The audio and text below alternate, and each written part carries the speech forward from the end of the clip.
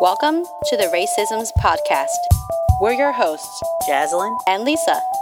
We decided that this world could use more cross-cultural conversations that seek healing over division, understanding over ignorance, and a better world overall.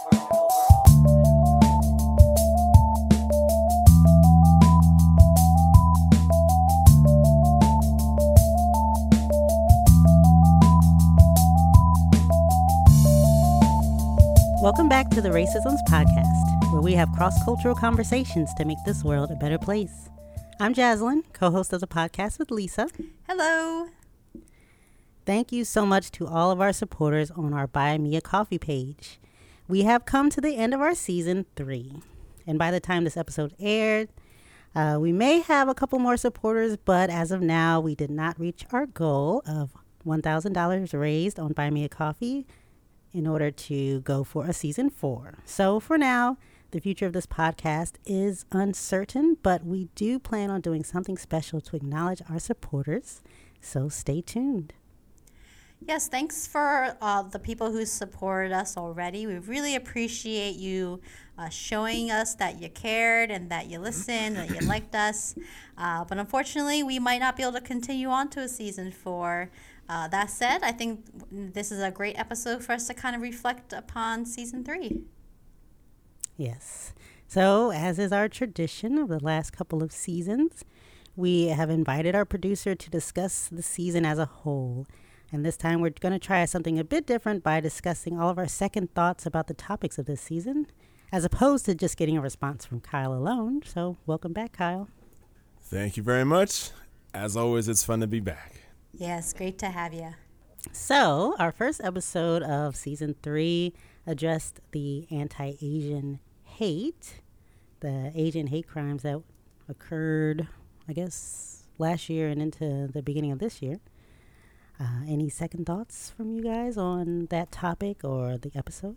Still a sad topic. I'm sure it'll come back around again, as with all news cycles. But things have died down, settled down. It's not in the news anymore, so it's not really top of mind for me. Kyle? I think the main conclusion I drew from that episode is that the violence of white supremacy really impacts everybody. And it just sucks every time you see it, you know? And I think it's just a reminder that this system has some very deep inherent things wrong with it. And we're all in the same boat. Okay, if there's no other thoughts on that episode, we can move on to the second episode, which was on the most segregated hour, which Martin Luther King coined as 11 a.m. on Sunday morning. And we talked about us growing up in ethnicity or, background related or specific churches and our thoughts on that. Did anybody have any second thoughts or comments on that episode? I think I kind of had more questions for y'all about this one a little bit. But I guess first I'll just share that I grew up Catholic, and my upbringing from a religious standpoint was fairly diverse. But it wasn't, the way the Catholic Church itself is run isn't necessarily as embracing of cultural variance, I'll say. So at least the church I went to was diverse, but it wasn't diverse enough to really change up how things rolled, so to speak. And it wasn't necessarily a culturally enriching experience, although very many folks brought their cultural aspects to it. So the building wasn't segregated as much as what y'all were talking about, and as much as that is true elsewhere in the country. But the questions I had for y'all about that one was really is just kind of a little bit deeper of an exploration, because I mean, we typically think of segregation as a bad thing, but it sounded like, having religious experiences be comfortable, meaning, with people, with your own with your own people. Like, so for you, Jaslyn, to worship with black people is more comfortable for you, and for you, Lisa, to worship with Chinese or Asian people is more comfortable for you. It seems like that's not necessarily bad in that context. And I guess I just kind of was curious if you had more thoughts on that, the notion of segregation in that way being okay.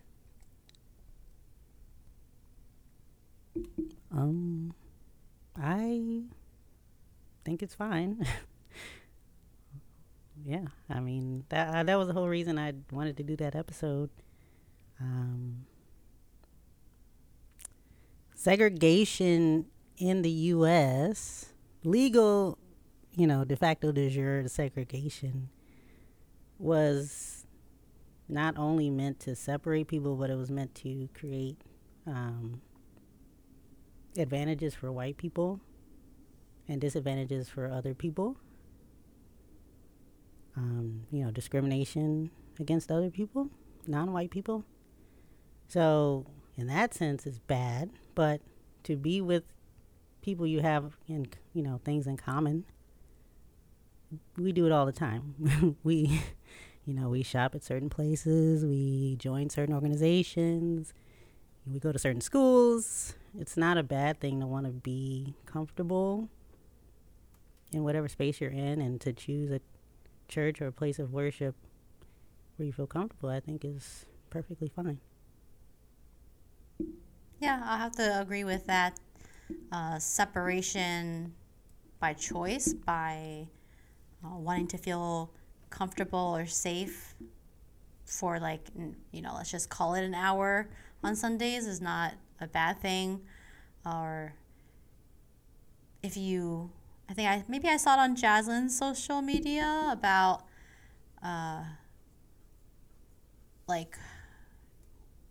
people who are on the outs, want to find a place that they're comfortable for an hour on Sunday morning is a good thing. And then people who typically are comfortable the rest of the time should seek out a place to feel uncomfortable if they want to worship. So I thought that was a very powerful statement. Yeah, and I think the problem comes with discrimination. Yeah. If I'm at a black church and a white person comes in, we shouldn't be like, you can't come in here, you're white. That's wrong. Mm-hmm. But we shouldn't, change ourselves to, make them feel better. That's also wrong. Mm-hmm. And, the other problem I had with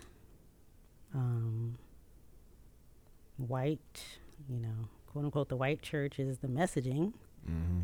If you look at the behavior of and the sentiments, the politics, whatever, of evangelicals, aka white Protestant Christians, quote unquote, I have to question what they're learning in their church. And if that church produces these kinds of people and thoughts, then I don't want to be at that church for sure. Mm. The messaging is also important to me. Yeah, I think that's a good point. And I think and y'all touched on that in the episode itself, in terms of self-segregation, or just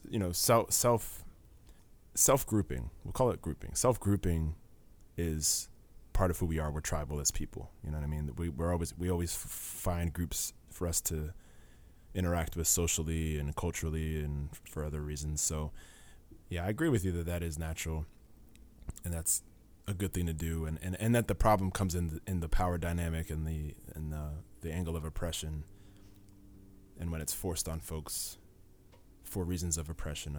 I agree with you all that's the real problem. Not separation isn't necessarily the problem. It's the power dynamic. It's the oppression aspect of it.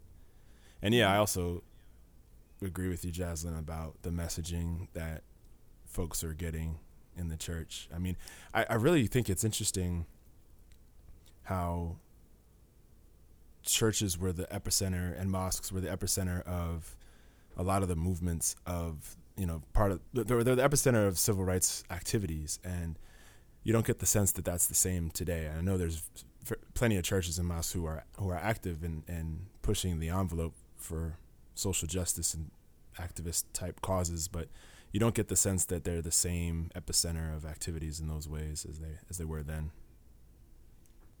Unfortunately. Yeah, definitely. I had a thought on this episode, or maybe it might have been the Christmas episode, where I talked about how in my church, or all the churches that I've ever been a part of, we have a watch night service on New Year's Eve. And we, basically a service that starts really late on New Year's Eve. And you have a service and you pray into the new year, New Year's Day. And I thought it was like, I always thought that was like, the church version of, a New Year's Eve party. Like, don't be out there like the world. Be with us. Pray your way into the new year. And I think that is part of it, but I listened to a podcast, I think it was around Juneteenth, and they talked about how the origins of watch night service was because people were staying up. President Lincoln was supposed to sign the Emancipation Proclamation, and it was supposed to be either signed on January 1st or go into effect January 1st, and they were staying up to see if freedom was really going to come. So I thought that was really interesting. I think it was a Code Switch episode. So I thought that was interesting. The origins of watch night service. Did anybody know that except for me? Yeah, no, I hadn't heard of that. That's interesting. I'll have to look into that. Mm-hmm. I used to listen to Code Switch religiously, and then I have fallen off since I don't drive as much anymore. So if you don't mind sending that to me, I'd love to listen to that one. Yeah, I'll put it in the show notes too. Yeah, great. Lisa, did you have watch night service? We did Christmas Eve ones, but not New Year's Eve ones. See, I think I'd be curious to know if there are any non-black churches that do watch night services. Well, if any of our listeners do that, please let us know. All right. So, episode 3 was about representation on the TV. We had a special guest, Fawaz, came to talk to us about his, the people he identified with on the TV, both like him and not like him, and had a good conversation about that. Do either of you have any second thoughts on that episode? Yes, I first wanted to shout out Lisa Ling, who was one of my role models growing up. Forgot that she was pretty popular of a journalist and was on a lot of shows, so I just want to shout her out. I also wanted to talk about, Fawaz left an interesting comment on our script, and we didn't get to it during the episode, but he wanted to ask us, what topics do you wish the media addressed as a child? And one of the things I thought about was, how to have tough conversations about, prejudices, racism, and wondering, can TV, even do it justice, since it is such a complex topic. And I think around May or June of 2020, CNN and Sesame Street put out this joint racism town hall presentation, and I got my kids to sit down for the start of it, but they did not watch the whole thing. But I thought it did a really good job with talking about the protests, what was going on, the Black Lives Matter. So I guess it can be done correctly, but I don't know if either of you watched it or had any thoughts about how kids shows can address these tough topics and if they can do it justice. I don't know. I think I remember on Nickelodeon, my channel growing up, they used to have Linda Ellerby, I think her name was, and she did news. She was the news lady, and she addressed topics of the day, and I think I was watching the documentary on Nickelodeon. They had an episode with Magic Johnson talking about his AIDS diagnosis and kids who also have AIDS, which is a really tough topic. And so I think they were trying to do that in the 90s. I don't remember watching it and or like being affected by it, but maybe it helped somebody.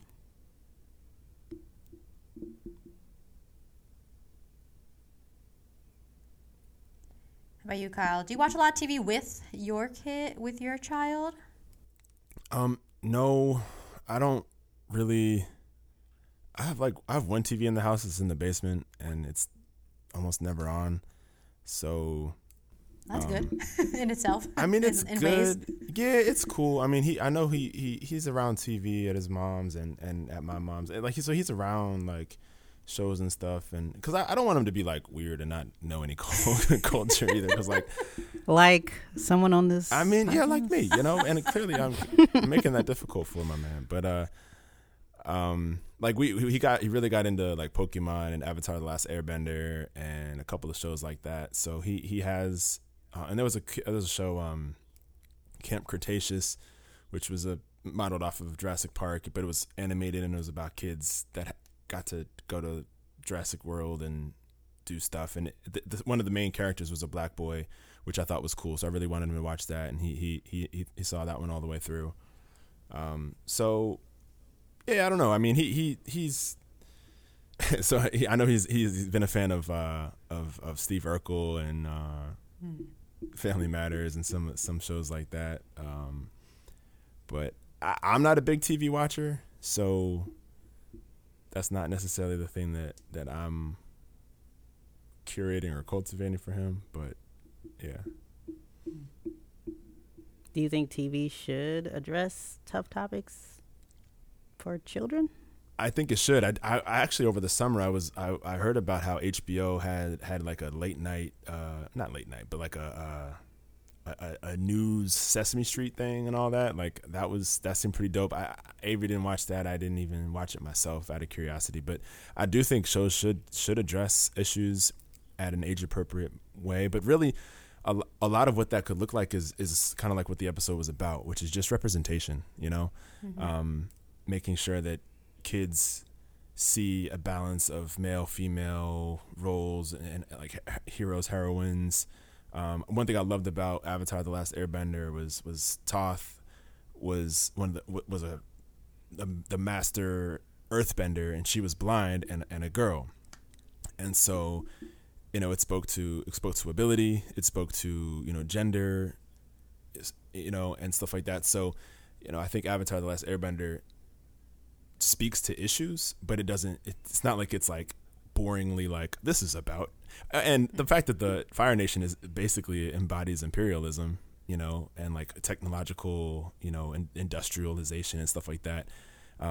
That's an undertone of the show, but it's not like a lecture. It's just there, and it gets you thinking. So it's I think that if we really let ourselves be creative and be free, and I think that was a big point of the episode. Again, you all and Fawaz were basically saying, give folks the freedom to create what they want to create, and when we really let folks' creativity flow and fly, we'll find amazing ways to speak to the social truths at various age levels, and it'll be organic. It'll be very honest, but also palatable and not overbearing or anything like that. And I think Avatar is a good example of that.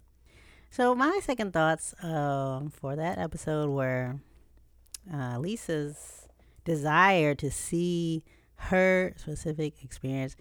I guess, are you first or second? I get the generations mixed up. Anyway, a child of an immigrant, growing up, blah, blah, blah. Anyway, so I was wondering if Lisa... You said you never watched Gilmore Girls, but there was a character called Lane Kim. She was the daughter of a Korean immigrant mother. Her mother was super strict, super into church. Lane had to follow the rules if she was to live in, Mrs. Kim's house. But secretly she had she was really into music, and she would hide CDs under her floorboards, and she was secretly in a band, a rock band. And I was just wondering, like, well, I can't ask you what you would think of this character, but it is a character similar, you know, that fits your criteria that you may enjoy. And I also wanted to know if you watched, or you do you watch Kim's Convenience? Yeah, I did not. I have not watched Gilmore Girls. You know, maybe I will search for the episodes where Lane Kim comes in and watch from there. Sounds really interesting. And Kim's Convenience, I've heard of it. Definitely heard of it. Have not watched it. You know, I was thinking about why I don't watch shows with Asian characters, because there are definitely more now than there were when I was growing up. And I don't know, it's like a fear of like that it's going to be bad, and then I don't want it to not like it. Or yeah, well, you can't complain about there being no shows if you refuse to watch. I know it's a conundrum, because I have watched things and then I don't like it, then I feel bad that I didn't like it. Like Fresh Off the Boat, like I watched a few episodes, I didn't find it that funny. Do I need to find it fun? I felt bad that I didn't find it funny, you know? Are your expectations high, or maybe it just really isn't funny? We have to explore. Well, I mean, I don't know. Have you guys ever watched Fresh Off the Boat? I thought it was hilarious. Funny? Okay. I mean, but I'm not Asian, so like I don't know. Like my best friend growing up, like he is Asian, so I was in and around his house, and I was like, okay, this is funny, like, you know, especially like in the era he grew up in, like that was like the late '90s, like hip hop and everything. I was just like, yeah, it's funny. And again, like kind of going back to the Nigel Ng thing, like, is it funny because I'm an outsider and I'm laughing at, or am I laughing with? And I think my proximity to, you know, I mean, I was at an Asian house like almost every day of the week, like at certain points in my life. So I'm an outsider, yes, but like I have exposure to a version of, you know, Asian American life, you know, in the sense of my friends. So I'd like to think that I'm not appropriating when I think the show is funny, but I mean, anybody could have their own opinion about that. Can you appropriate by thinking something's funny? Oh my God. I mean, yeah, like, I mean, we talked about that with Rush Hour, right? Like, I mean, it made billions or I don't know how many. It was a blockbuster hit because white people thought it was funny. Everyone thought it was funny. I know, but when every black person finds a black movie funny, like it doesn't make that money, right? But when white people find it funny, like that's when it really becomes a big movie. That we know that. Okay, but don't discount our thinking that it's funny just because a lot more white people thought it was funny. The numbers are, you know, in their favor for the amount. Okay. I know. I'm just saying, like, so you're right. You're right about that. And I guess, like, okay, so putting it in the perspective of Jackie Chan, right? Like, he didn't get the humor. So, like, we almost kind of felt awkward about that situation because it's like, was he exploited? Was there like cultural appropriation here? Was there, you know, was this okay the way this was done? And maybe he was cool. He knew what he was doing. He just wanted to get that check and do what he wanted to do with the rest of his career, in which case more power to him. But like, you know, I don't know. But I guess, I don't know. Like, Lisa, if you think I mean, I know when we're talking about Nigel Ng, like you were questioning why people thought it was funny. If people thought it was funny because of the accent, you were offended by that, right? Mm-hmm, mm-hmm. So, you know, I feel like me liking Fresh Off the Boat, somebody could be offended by it. An Asian American person could be offended by that, or maybe they're not. I don't know. It depends on perspective. I'm open to either perspective. I mean, I think that's part of the conversation. Yeah, and you know, I haven't watched enough of it to give a really thorough critique of the show. And Kim's Convenience seems similar in storyline in terms of, you know, the immigrant parents have a convenience store. There's conflict between the parents and the kids, you know. So I guess it's like the same old thing for me. Okay, so this is gonna sound weird. Okay, so there was this reality show on Netflix. It was about super rich Asian families in LA, I believe. It was called Bling Empire. There was one season of it, and it's about the real lives of crazy rich Asians living in the Los Angeles area. And I'm not a Kardashian fan. I don't watch that show. But this show, I liked it. It was, you're kind of like living through the lives of these rich, super rich people. They weren't necessarily kids of immigrant parents. Their parents didn't own convenience stores or try to be a real estate agent. I think that was one of the job that the mom in the Fresh Off the Boat had. So I don't know, maybe I'm just not drawn to the stereotypical cultural But it's literally what you asked for. I I? just don't know what you want, Lisa. I know. Look, I asked for You Asian literally said American stories. You said I haven't seen my specific me growing up in America to Asian parent. Like, literally, that's what you said. But see, maybe, maybe that's not what you want. I mean, my parents didn't own a restaurant. They didn't own a convenience store. We're a pretty normal family. Maybe you don't want to see that. Maybe that's not what you want. Maybe I don't want to see the version of it that's available to me. I don't know. Always be my maybe. Like, Asian people living their lives. Nothing like, it was kind of like not stereotypical. Maybe that's what I really want, like a non-stereotypical Asian American story. Kyle, what do you think of the show Mixed-ish? Is this something that you've always wanted to see on TV? I haven't seen it. I don't watch TV. I don't know if you heard me say that earlier. Okay, do you know about the premise of Mixed-ish? Yeah, or can you get an idea isn't that the from one the about name like of a it? baby rainbow or whatever? Yes. Yeah, I never saw it.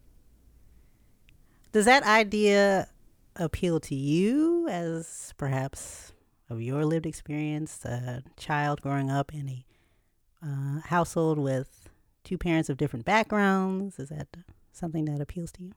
Sure, I think it could be funny. Have you seen it? I watched one episode. Ugh, that's not enough. Well, can you tell me what you saw in that episode? There were three children. They went to school. They found out they needed to fit in. So they chose to fit in with the black crowd by dressing up and doing all kinds of things. And that's when I stopped watching. Why did you stop watching? I wasn't feeling it. Why not? I wasn't feeling it. And then the parents, I didn't really like the parents. They were, I don't know. The chemistry wasn't there for me. Now I gotta watch it because I probably like something about it, and then that'll be worth the conversation. Because yeah, I'm just I mean I don't know. I don't watch Blackish, so wait. Maybe just the style is not my style. The style of the TV show.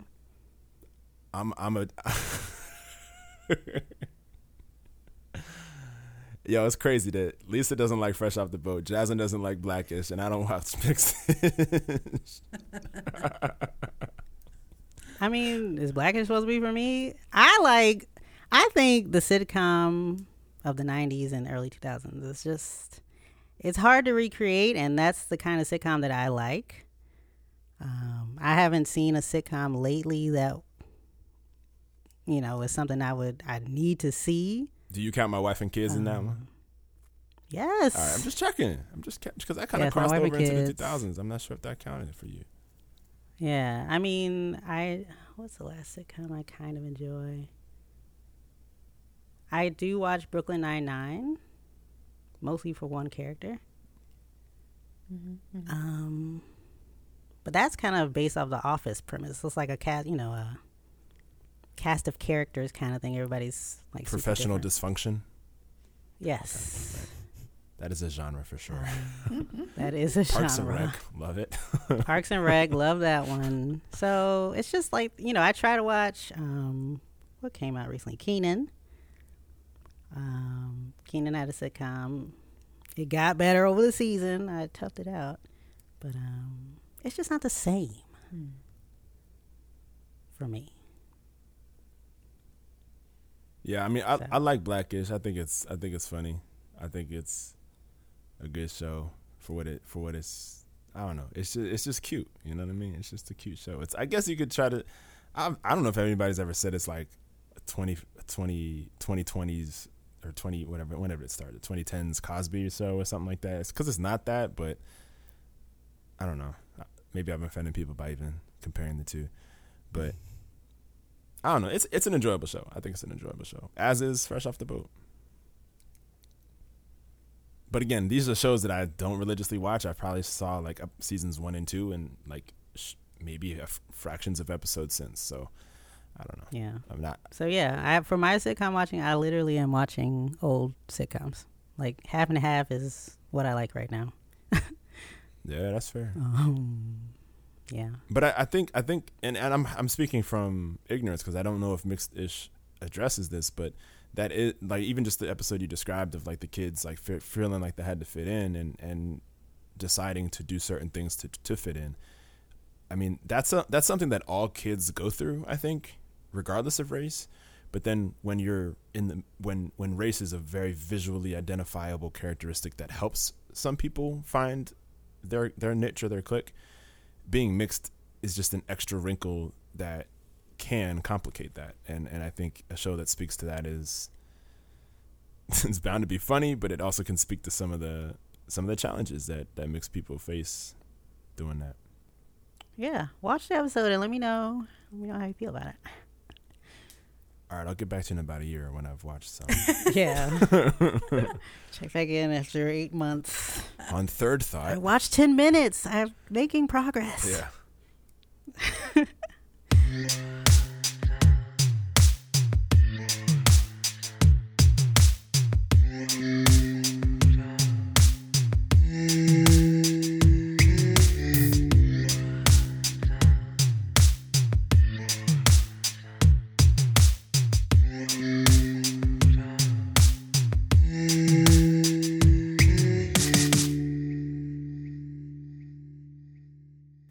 Okay, let's move on to episode 4, which was entitled Racism Everywhere.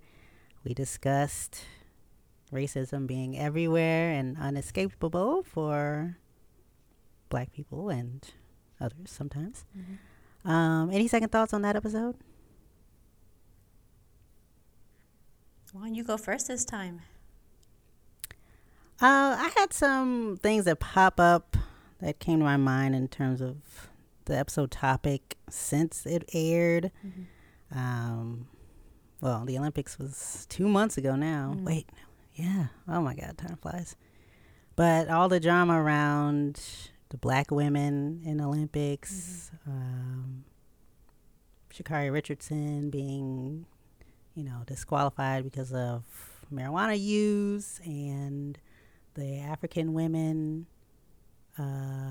track and field stars who are disqualified because their testosterone was too high, even though they've competed as women, and just a lot of stuff going around. And then the swimming caps being banned that accommodate for Black women's natural voluminous hair. Mm-hmm.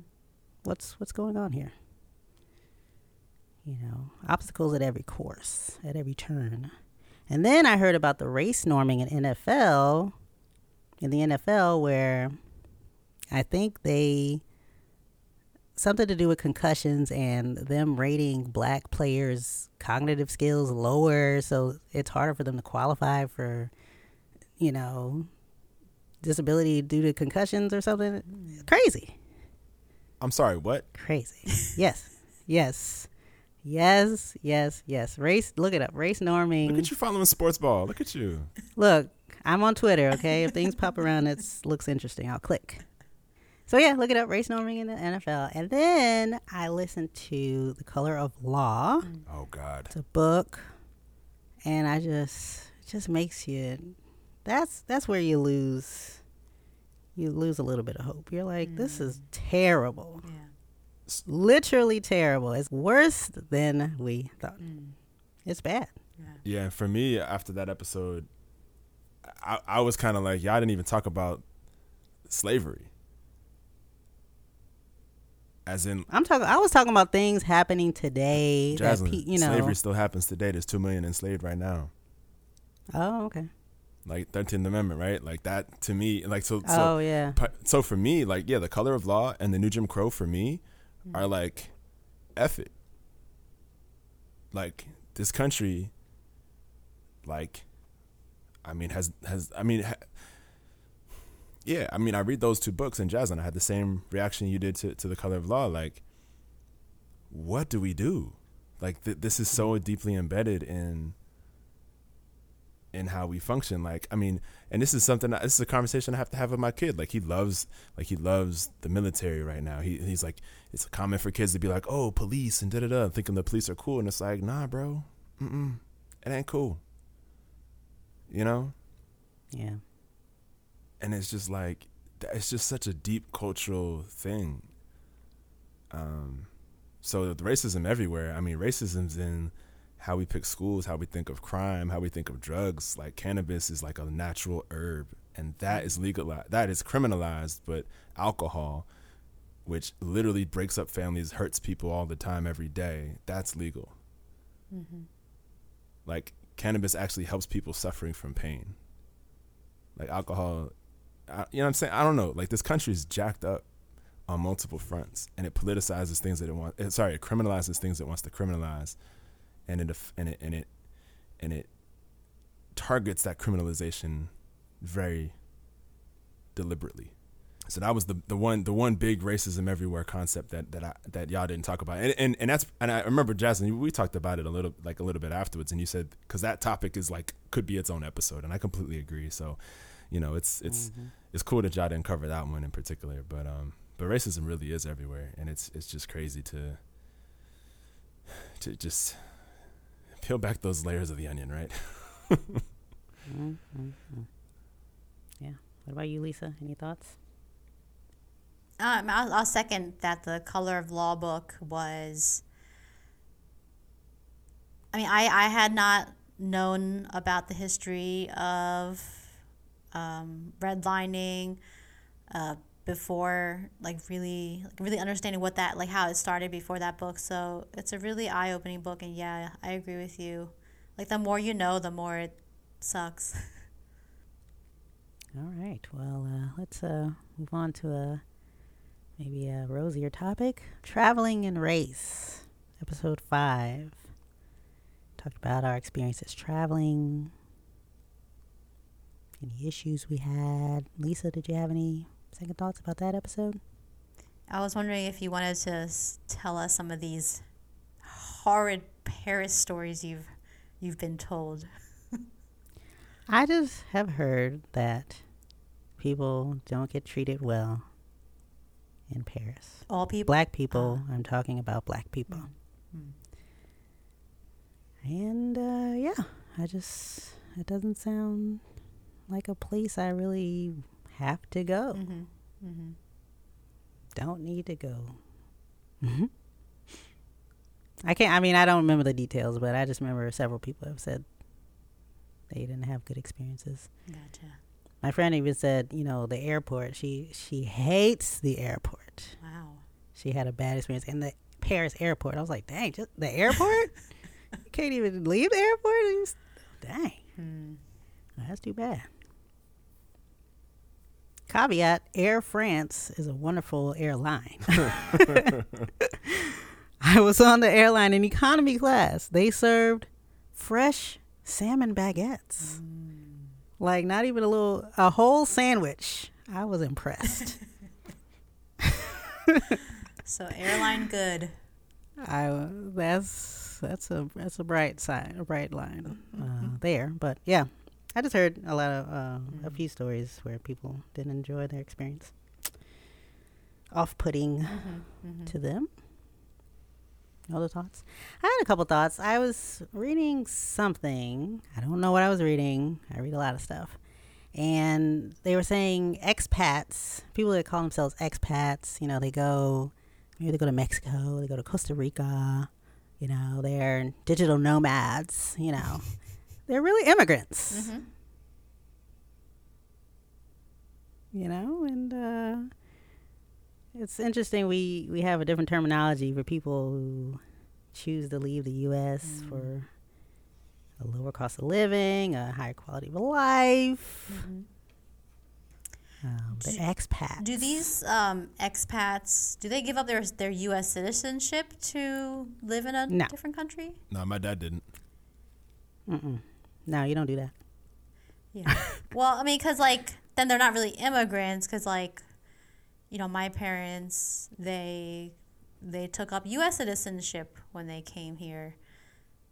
So in that sense, they're immigrants. But I guess you don't have to have, like, U.S. citizenship to be an immigrant of the U.S. Interesting. Kyle, does your dad call himself an expat? He calls Nicaragua home. Mm-hmm. And I think he might consider himself an expat. I mean, yeah. I'm not sure I don't know if he really uses that term, but I think he might just accept that term is used for him. I don't know. Yeah. If it might be a softer way of saying yes. Right. But yeah. Because I feel like a lot of Caucasian people who are U.S. citizens would call themselves expats in different countries, but non-Caucasian people, I don't know if they use that term as much. They're just living overseas. I don't know if... Do you have to change your citizenship if you live there long term to be an immigrant? I mean, I just feel like if you are a white U.S. citizen who's living in another country, I feel like because you are white, you bring along the privileges of being white, no matter your citizenship. So I wouldn't call them immigrants because they probably maybe could be treated better than even like the own citizens of that country because they are a white American. That's what I'm thinking. So immigrant has something to do with how you're treated in the new country? I mean, they're not treated great here. So that doesn't mean what? I didn't know an immigrant had you must have a negative experience to be an immigrant. I mean, I guess you could have a positive experience, but it doesn't start off that way. And I don't think that it is ever, like, perfect. I don't know. I just feel like immigrants have it hard in the U.S. I don't think it gets, like, super easy. Yeah. That's by design. What do they say? The cruelty is the point? Anyway, Merriam-Webster Dictionary defines an immigrant as a person who comes to a country to live there. That's how I see immigrants. Maybe if we used immigrants to describe all the different people that move to different places to live, whether they have privilege or not, it'd be normalized, but we call them expats. Starting with white people. Immigrants. So, yeah, that was just a thought I had on that. I will say, in terms of the travel piece, one thing that I find difficult about travel is just realizing where our people really are in the world. And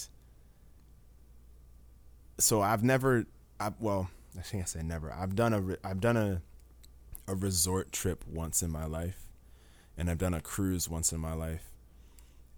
And they're nice, so I can't say I would never do them again.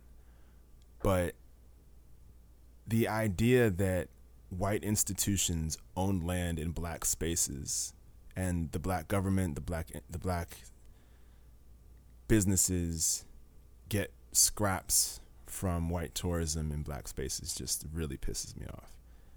And I, back in college, I read Jamaica Kincaid's A Small Place, which very viciously critiques, in her case, Antigua, but it's applicable to Jamaica and the other countries who allow these all-inclusive resort companies to literally buy land from the country. That's something. And in terms of like the cruise ports, a lot of those pieces of land aren't even technically the country, and that's because that's how they have it like sectioned off. So there's all these tax write-offs. There's all this stuff.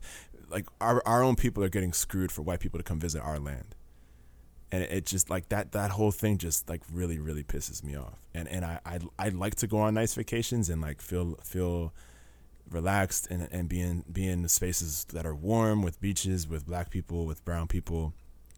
But I hate the notion that like we're not even getting the benefit of that, you know? And so I struggle with that idea. And I actually saw an article in afar.com about how Native Hawaiians really don't like the tourism industry in Hawaii because it's very much the same thing. And I looked it up.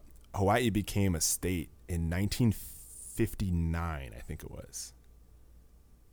Like the colonization and dispossession of Hawaiian people is literally like only a few decades ago.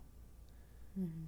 And we think of it as like, oh, the English speaking Caribbean, you can just go there and like, oh, it's like, oh, whatever. Like, no, that's literally colonized land just like the rest of this continent.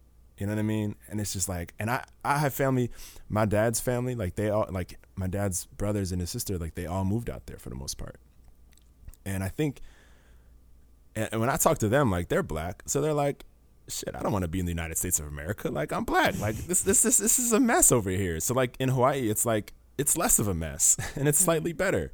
And they've been out there. Some of them been out there since the early 80s, since before I was born. So, you know, it's in a weird United Statesian way. They're kind of expats to a degree. Like they look at like mainlanders like, oh, you're a mainlander. Like, you know what I mean? Like there's this weird like energy. But this article, I don't know. It's just like I want to travel. I want to see places, but I hate the idea that I'm like, you know, extracting value, scenic value, and not even paying homage to and paying respects and financial benefit to my own people where they're at. You know what I mean? I don't know. That's something that weighs on me when I think of travel. It is a complicated situation. Okay. Should we move on to the reparations episode? Mm-hmm. The reparations episode that could. Did you say the reparations episode that could? Yes. Yeah. Yeah. Any second thoughts on that one? Well, I mean, initially I put in the notes to talk more about the cost of reparations to like each individual taxpayer, but I've definitely listened to a lot more about this topic, and you know, kind of just understanding it's bigger than that. I mean, the money is a good thing to do, but really, the reconciliation part, the making the concessions for wrongdoing is what the bigger conversation is about. So, I did reach out to my representatives and to ask them to support HR 40 going forward. So, if anyone's looking to do that, like ACLU has a form that you can fill out, and they'll just email your representatives for you. So, it's not a hard thing to do, to be able to like let your representatives know that you want this to be passed. So just giving everybody encouragement to do that. Thank you, Lisa. I guess my thoughts, I wrote these notes maybe a month ago, so not exactly sure if I remember exactly what I was thinking, but I wrote down that mass incarceration didn't just start after the civil rights movement. Pretty much after Reconstruction, they immediately started finding ways to lock up black people and make them slaves again. Like it was pretty quick. But I guess the prison population exploded more in the 70s and 80s. So I don't know why that. I guess because we talked about that was part of the second package, or something. Because part of it was dealing with abolition. Yes.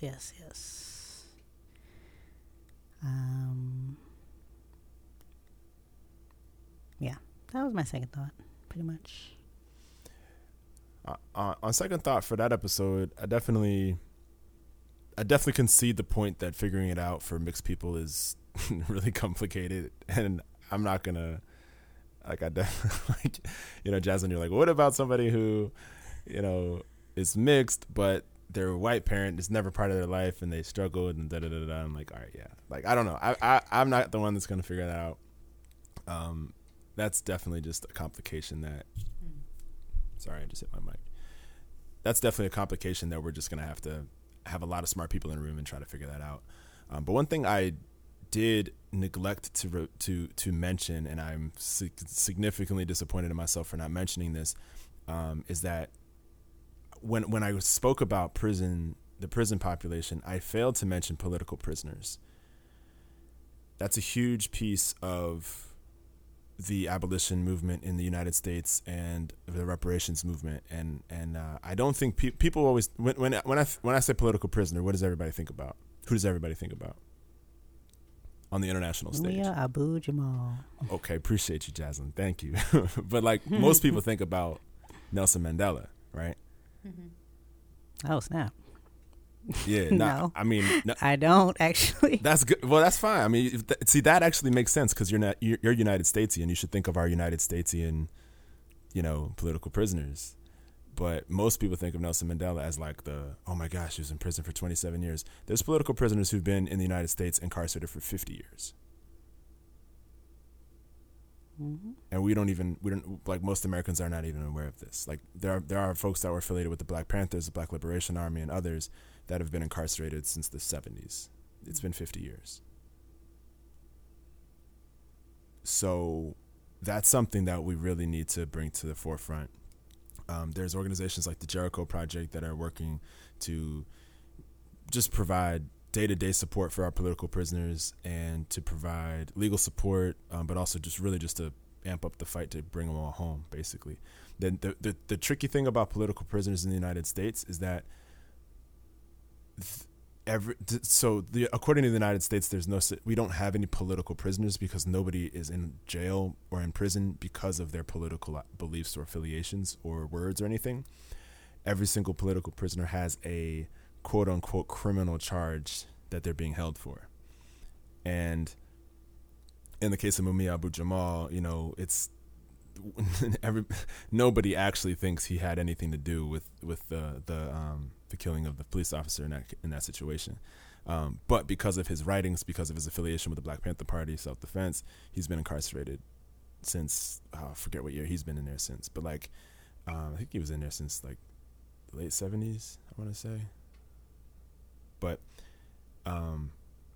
so that's another part of our history that we just don't even have an awareness of. And so I neglectfully did not mention our political prisoners in that episode, and I just wanted to belatedly amend that egregious error.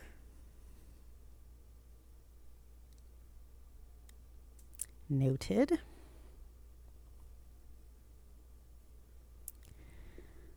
Okay. Moving on to episode 7. Oh, it was our. Sorry. Oh. One other thing that I wanted to say about reparations is that I have met people who have pursued reparations personally, and they actually have white people paying them money for reparations, like just on a personal level. And I think that's dope. I think real reparations needs to be, I shouldn't say real reparations.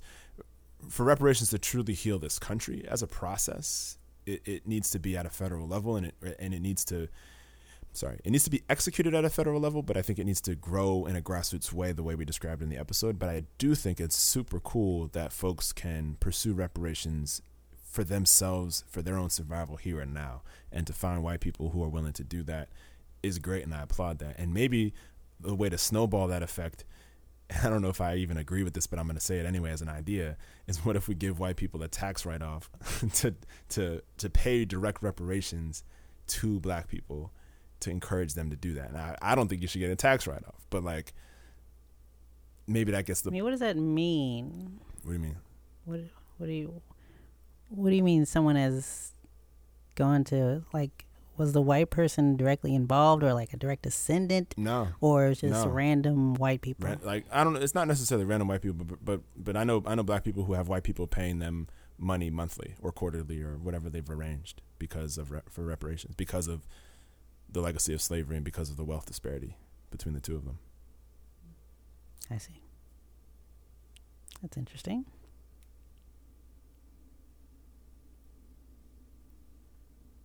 Interesting concept.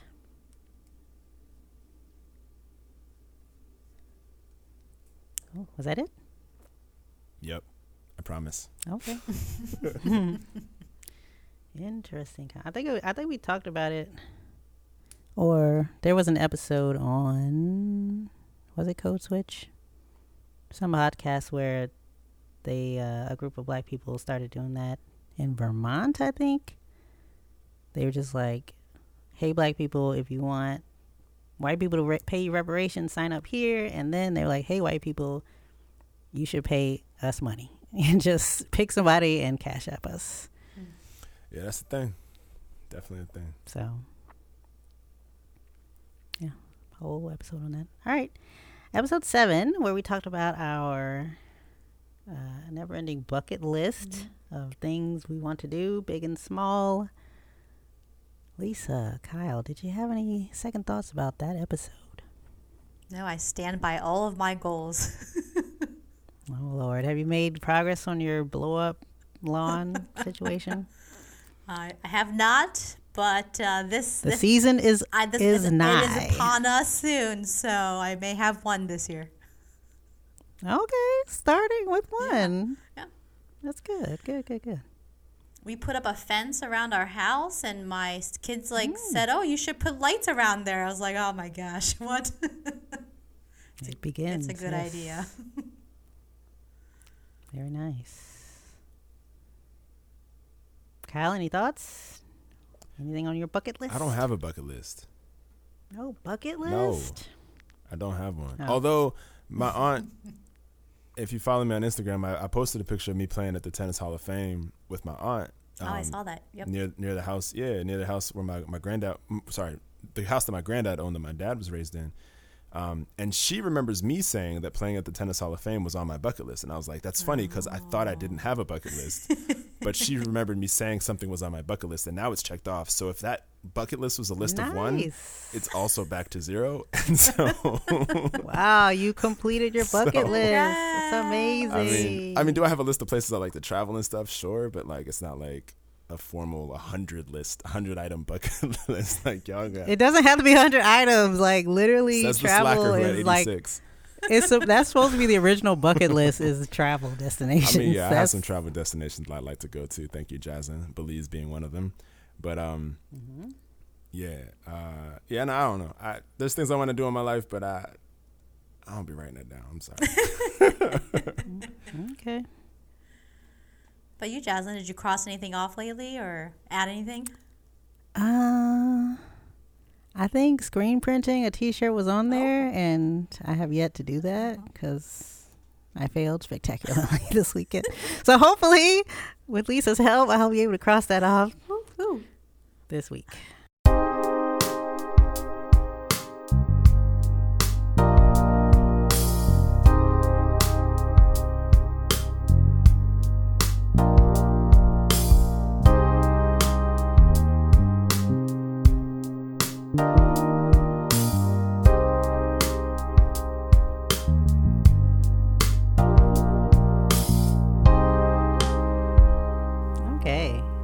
To episode 8, we talked about leadership, and we had a special guest, Joni, join us to talk about her experience growing up and how her and Lisa have a similar, origin story and her experience as a leader in today. So, what are your thoughts on that?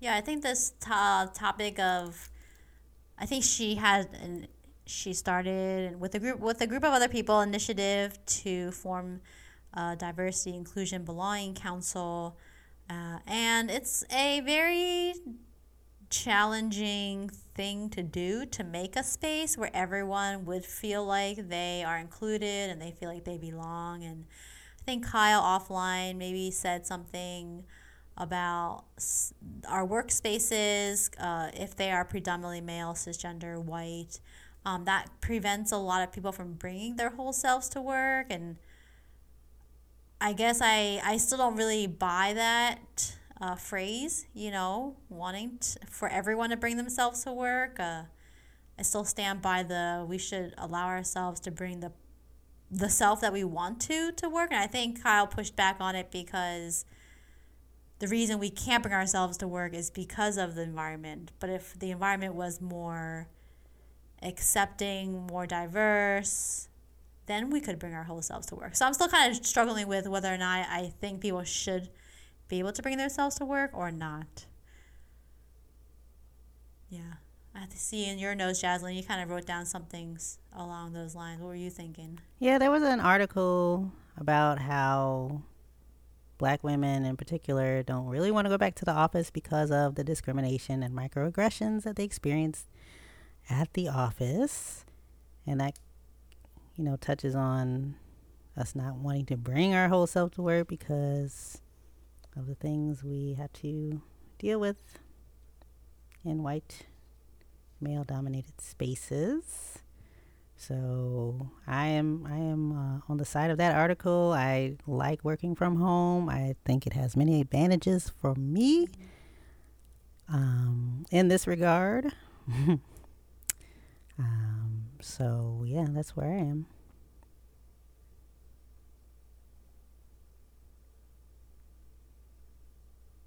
Yeah, maybe the answer to the question is don't bring yourself to work at all. Allow yourself to work in your own home. Yeah.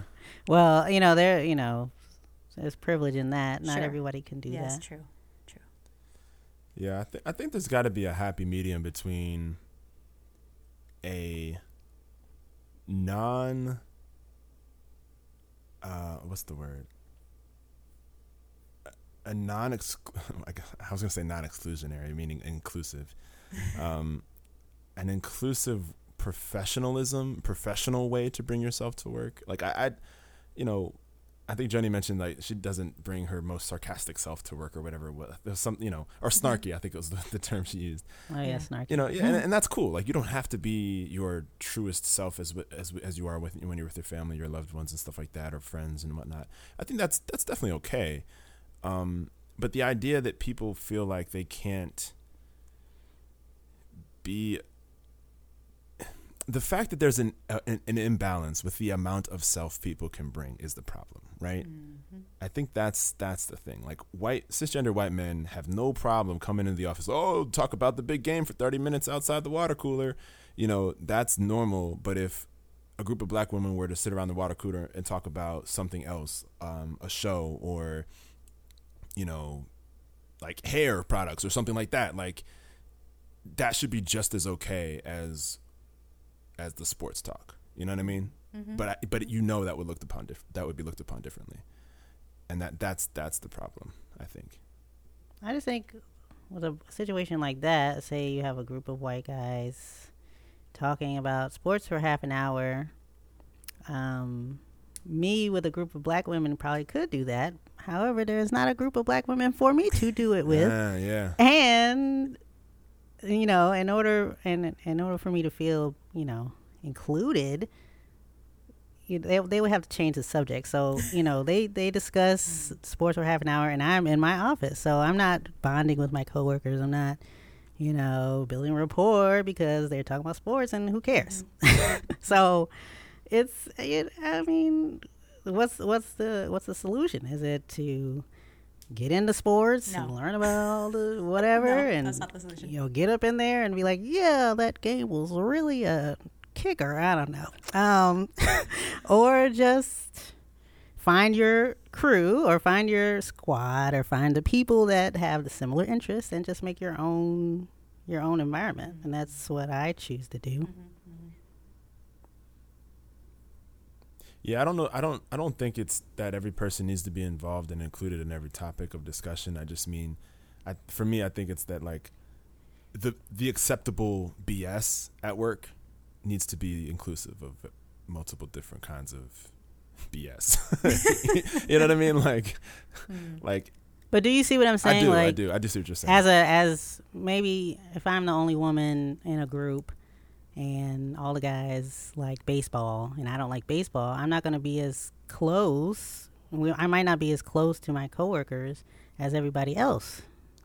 Yeah, and that's the problem. That's the problem of like just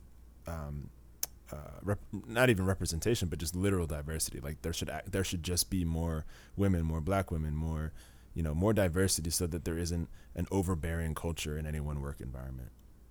Yeah, I would agree with that. Does that kind of hit what you were saying, Jaslyn, or no? I don't know. It's just hard. It's hard to be. Sure, they want to make a inclusive environment, but maybe it's not. It doesn't work all the time, and you just have to find people you can click with. I don't know how to explain it. Yeah, no, that's fair. It's tricky. It's definitely tough. I mean, especially in smaller organizations. But I think I shared the article with you, Jaslyn. I think you had already seen it before I sent it to you. But just the idea that like while people, for those of us that have the privilege of working from home, groups of black women are sitting together, working remotely together. So that it's like they are coworkers and get to like have the offline between Zoom meeting banter between themselves about whatever weird microaggressions happened or whatever anything happened, whatever they were watching on TV or whatever's on Instagram just now or whatever. Like they can have that space, that community in a professional context because of the ability to work from home. And that to me, that's just an amazingly beautiful thing. And I just love the idea. I love the fact that women are doing that. And that article, I think it was a Washington Post article. So that was women like in this area, in the DC area that were doing that. And I love that. That's just a beautiful thing. Mm-hmm. Now you tell me this. I have an example. Tell me if I am wrong. What's the acronym? I'm not even going to say it because I don't cuss. But so hypothetically speaking, this may or may not have actually happened. Say your group decides they want to have fun at the group meeting, and they're going to have a Zoom background contest at every meeting. And so different topics every week. You bring your best background, and everybody votes, and the winner gets to pick the next theme. So it's fun, right? I love Zoom backgrounds. I rarely go to a meeting without a background. Mm-hmm. You're not going to see my background unless my camera's broken or something. Lisa knows this. So one of the topics was, this guy won one week, and he said the next week, bring your favorite scene from Friends. The show Friends. And I kind of got offended. Like, what if I didn't watch Friends? Yeah, bring your favorite picture of your friends. I should have done that. Like, I should have done. Man, I should do Living Single and be like, right. They stole Friends from Living Single, and that's why they canceled Living Single because Friends came out. I should have done that, but no, I was like, I felt a certain type of way. Mm-hmm. So when it came around, I didn't pick a background. Mm-hmm. My thing was gonna be, I was gonna say I didn't really watch Friends, so I don't really have a favorite scene. But the my Asian coworker, at least you know who that is, he beat me to the punch. So when it was his turn to reveal his background, he had a white background. And he was like, I ain't never watched Friends. I don't have a scene for you. This is my background. And people were like, oh, I like that. And I was like, dang it. He beat me to the punch. And when it was my turn, I was like, yeah, I guess I'm like him. So he stole my my idea, but I was like, what? Why not just say pick a favorite scene from your favorite TV sitcom or something? Yeah. So I may have gotten, out of sorts for nothing, but it just kind of rubbed me the wrong way.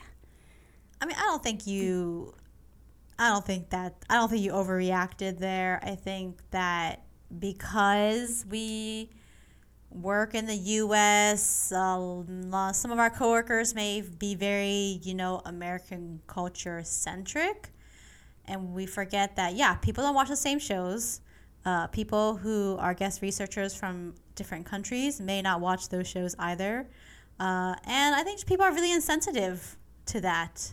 I think we need to, I know myself personally, I've also had to step back and reevaluate my gut reaction to do a certain thing, because I forget not everyone grew up in the U.S., doesn't have the same background that I do, so may not be up to speed on, like you said, Friends TV show. So I think you had to correct, and I'm sorry you didn't get to show your non-background. Stole my thunder. Stole my thunder. But the fact that you are willing to kind of take a stand says a lot about, your comfort, I guess. Maybe, a couple years ago, you just would have just did something different instead of kind of taking a stand and saying, I didn't watch that show. Maybe. I'll let you know on a secret. I wasn't going to say this on the podcast, but I did watch Friends. I did watch Friends at some point in my life. But just the fact that they assume that everybody will have watched this show and have a favorite scene of all things. So you're just picking fights, man. Yeah, I'm just picking fights. But still, just no.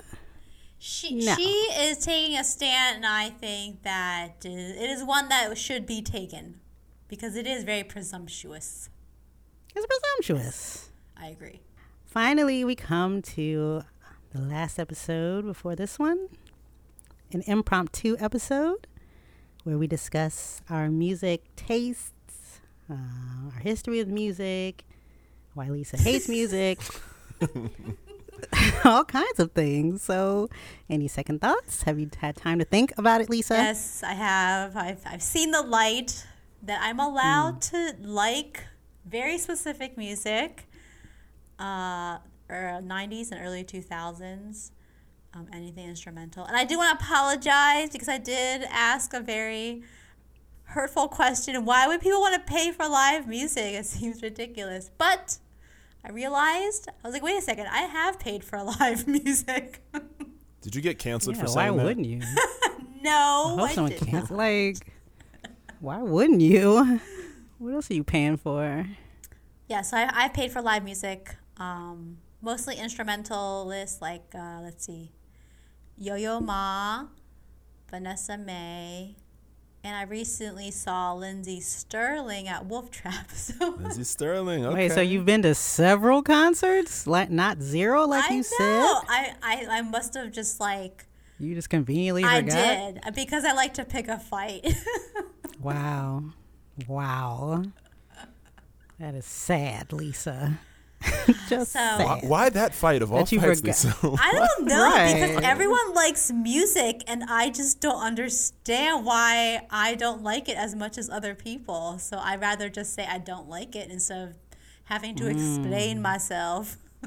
You just want to be contrary. Look, I'm not contrary on many things, but on the music thing, I guess I stand. Sometimes it's fun to be contrary. It's fun. Is it? Yeah.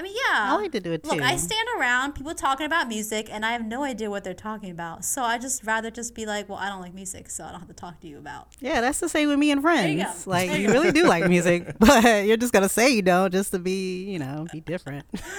That's right. I want to be unique. Unique. That is very unique. I don't think anybody would say out of their mouth they don't like music.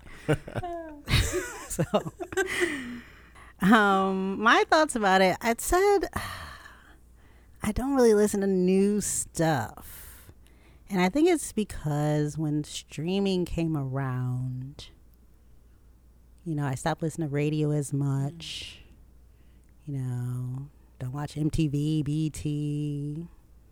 I just listened to my CDs, and then when the streaming, the phone became a thing, I just listened to that. So yeah, I don't really have any new artists post Gregory Porter. The one I can think of is Nate Smith. fantastic jazz drummer. Fantastic. And he's from my hometown, so that's a bonus. Like I've told this to a couple of people, like one of my least favorite moments in a jazz concert is like the bass and the drum solo. Just because I'm like, ugh. They just go into their own space. But his drumming, like he did an album of just drumming. It's amazing. So check out Nate Smith. Other than that, yeah, no one's really captured my attention. Kyle, any second thoughts? I don't know. I don't think so. That was a blast. It was a lot of fun to do that episode. I thought it was great. Yes, one of our funnest episodes for sure. Yeah, and I'm glad, Lisa, you are not a musical outcast as you accused yourself of being. But I do think the cultural element is interesting. I know Jaslyn, like kind of towards the latter half of the episode, she made the point that like there weren't as many Asian American stars or music people on TV or the radio, so maybe there's a little bit of a cultural representation issue, which may have exacerbated what was already an uphill climb for you to really get into music. Yeah, and I think that's a fact that could potentially be a factor. I don't know. I just think that's interesting, though, that streaming has opened me up to so much new music. Like streaming, to me, it blows the cover off of what's possible rather than, like, I used to hate the radio because it played the same 5 songs all the gosh darn time, and you didn't get a lot of diversity unless you happened to be somewhere, maybe Club Express, and you heard something fresh.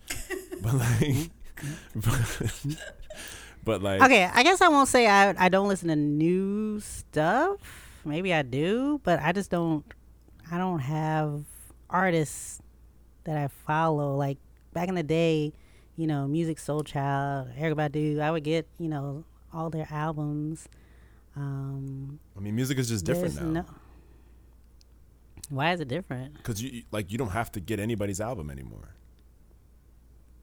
You can listen to somebody's album, pick 3 songs that you like, and put it on a playlist, or listen to those 3 songs whenever you feel like it. You don't have to like. That doesn't help me build that rapport. Yeah, I know. That's what I'm saying. It just feels different, I guess. From that, like you don't feel like you have that intimate connection with an artist per se, as when you had like 3 or 4 or 7 albums of theirs in a row, like in your shelf at your house. You know what I'm saying? Like actually physically having CDs was like, it felt like you had them in your life in a more of a physical sense, whereas like with streaming services, it's just like you can dabble into what you want, and you don't have to intimately. It doesn't.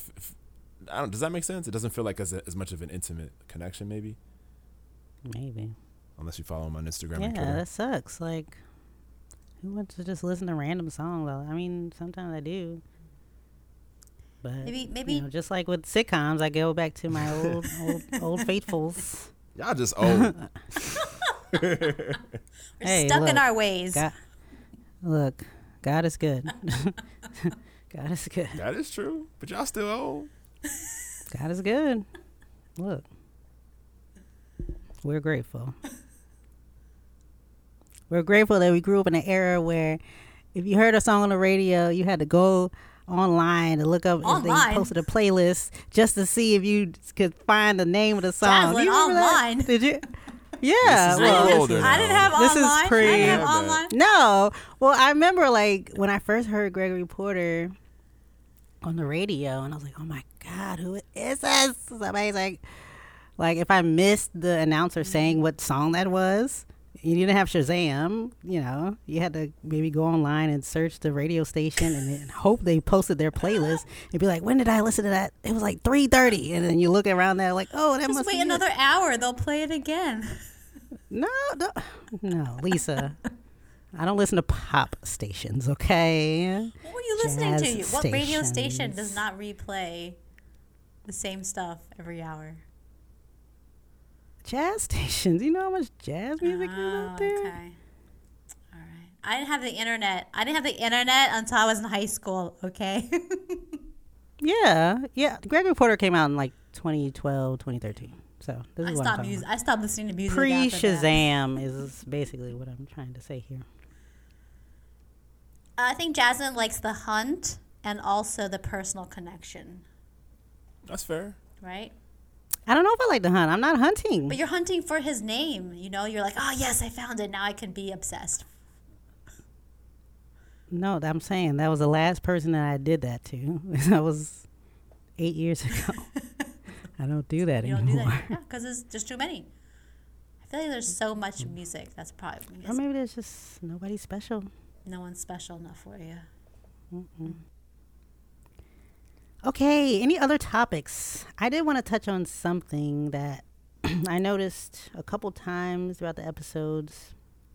The use of generalization.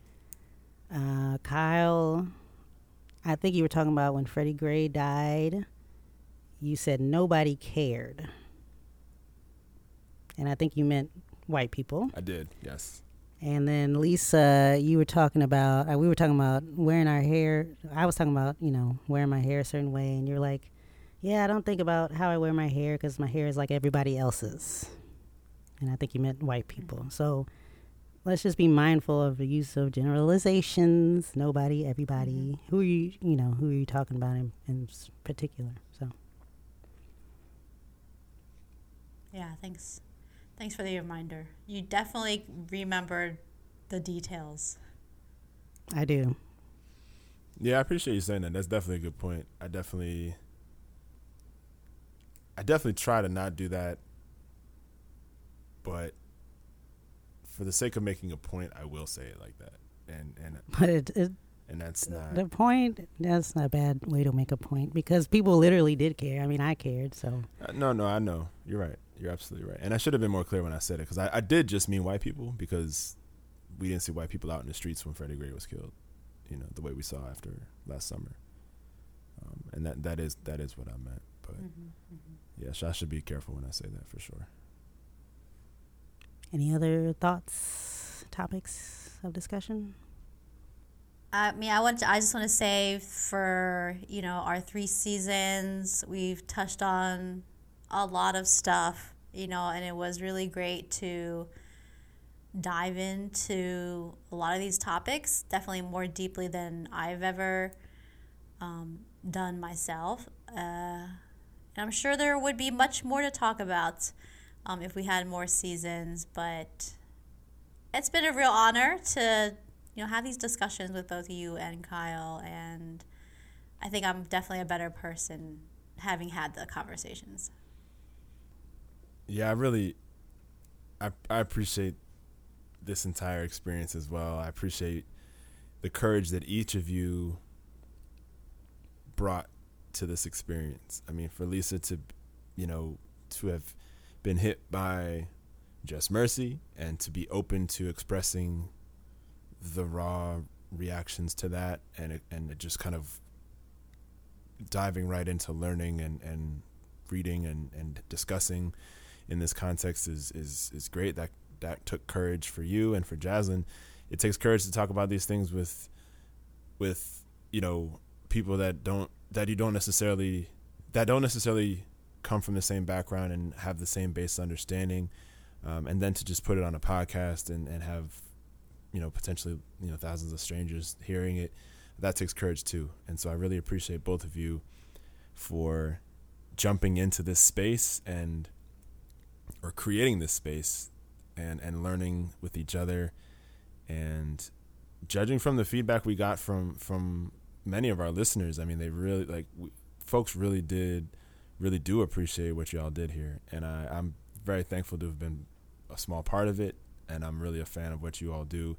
And I'm a fan of each of you as people, too. I really do. I don't know if people really get a sense of, how much fun it's been to work with you all. We've had so many offline conversations. And we've only really met in person once together, the 3 of us. So despite distancing and quarantining and whatever, I definitely have a genuinely strong,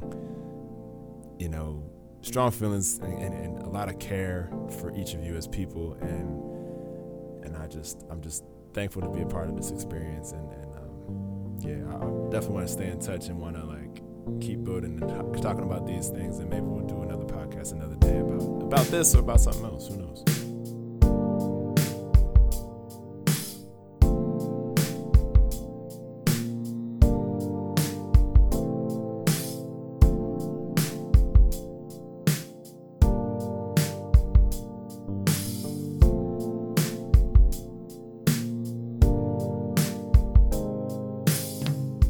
That's our show, everyone. I guess that's our show, our episode, and our show, unless we reach $1,000 by the time this airs.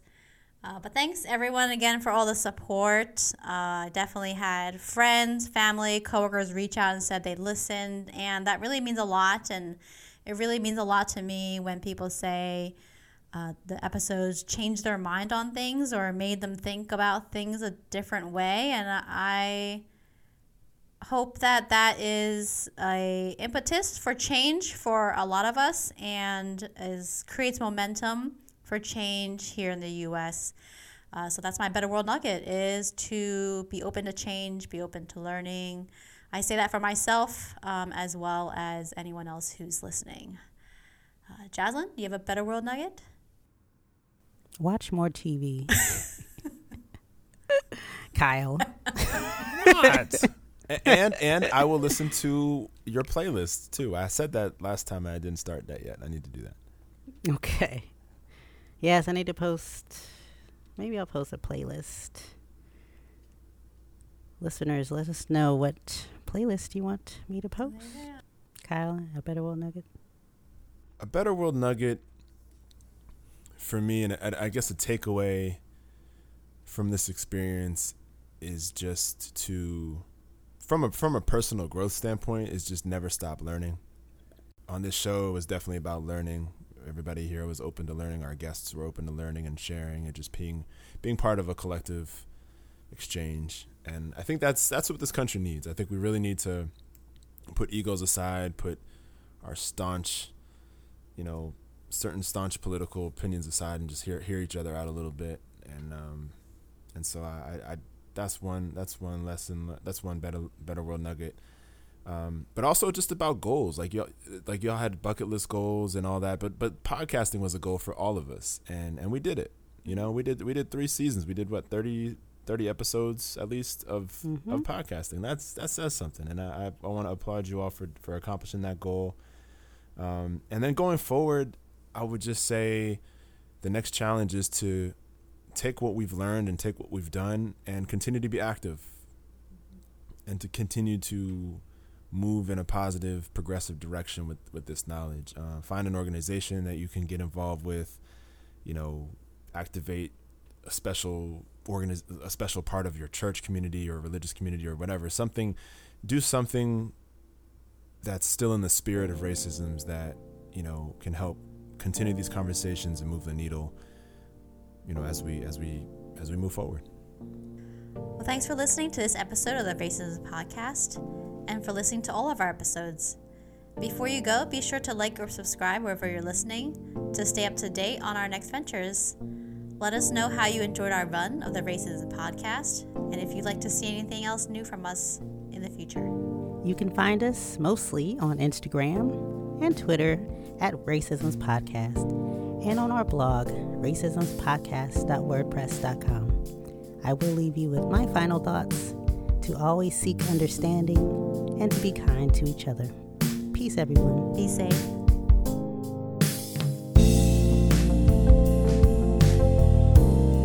Music for this episode was created by Jaslyn Dukes and Kyle Carson. This episode was produced and edited by Kyle Carson.